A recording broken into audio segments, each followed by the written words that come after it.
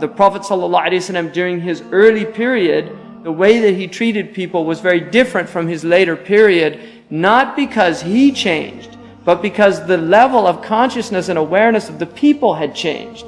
So for instance, there are many hadiths in which the Prophet ﷺ excused the most gross breaches of courtesy.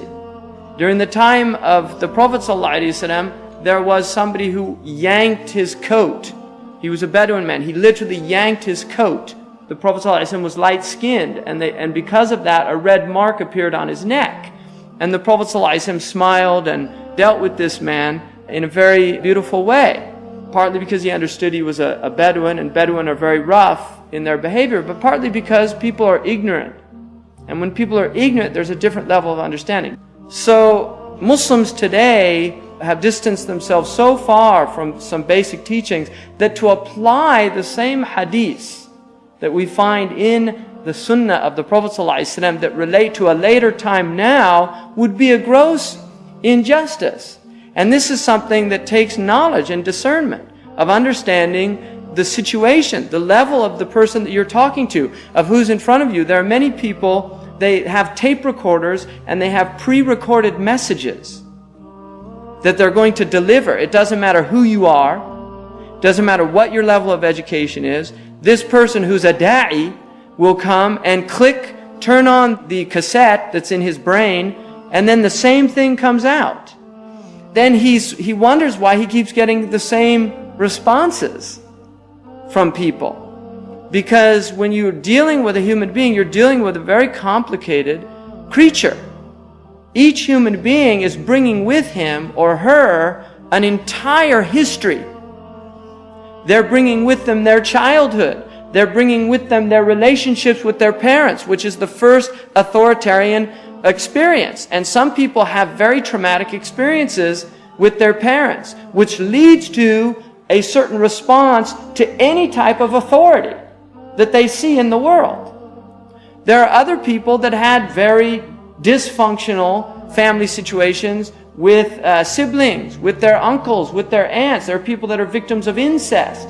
There are people that are victims of child abuse. There are people that witnessed their parents constantly fighting. There are people that were abandoned by their father. There are children that have no legitimacy. They don't even know who their father is, which is another type of trauma. There are people that were raised orphans.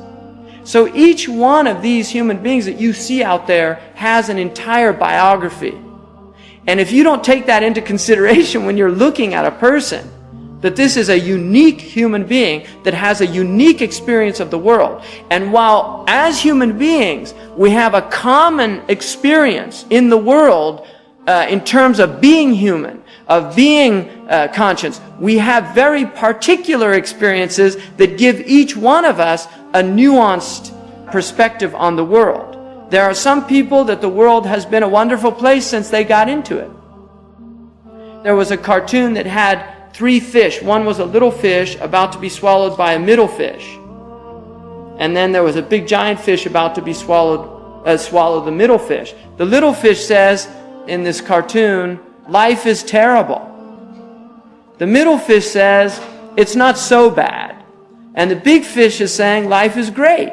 So people have very different experiences. If you take, for instance, in this culture, minorities that grow up in certain areas in the culture, they have a completely different set of experience of America. If you grow up, for instance, in Harlem or in East Oakland, you will have a very different experience of America than if you grow up in Los Gatos or in the Oakland Hills. If you went to a public school, you will have a very different experience of America than if you went to a private school. If you went to a state university, you will have a different experience of America than if you went to Yale or Harvard. So we're dealing with many, many different experiences of the world when we look at people. The Prophet Muhammad, peace be upon him, when he looked at people, he saw who he was looking at. Mus'ab ibn Umair, who actually was sent to Medina to in a sense prepare Medina for the coming of the Prophet ﷺ, learned about everybody in that city. When the Prophet ﷺ came, he sat next to him, and when people would come into his majlis, he would whisper into his ear, this is so-and-so, he's got this position, and he would inform the Prophet of who this man was, because the Prophet ﷺ did not talk to the Sayyid of a people, the nobleman of a person, in the way that he talked to another person. And this is not that he treated people differently, but he said, Umirtu an unazzir an-nas manazirhum. I was commanded to observe the protocols of people. And every people have a protocol.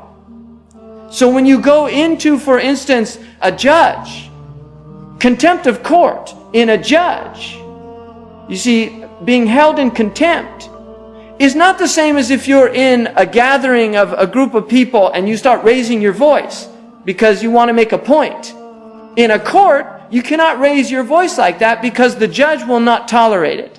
Why? Because he represents something. And if you don't respect what he represents, then he will fine you, he'll hold you in contempt of court, he'll have you arrested if he has to.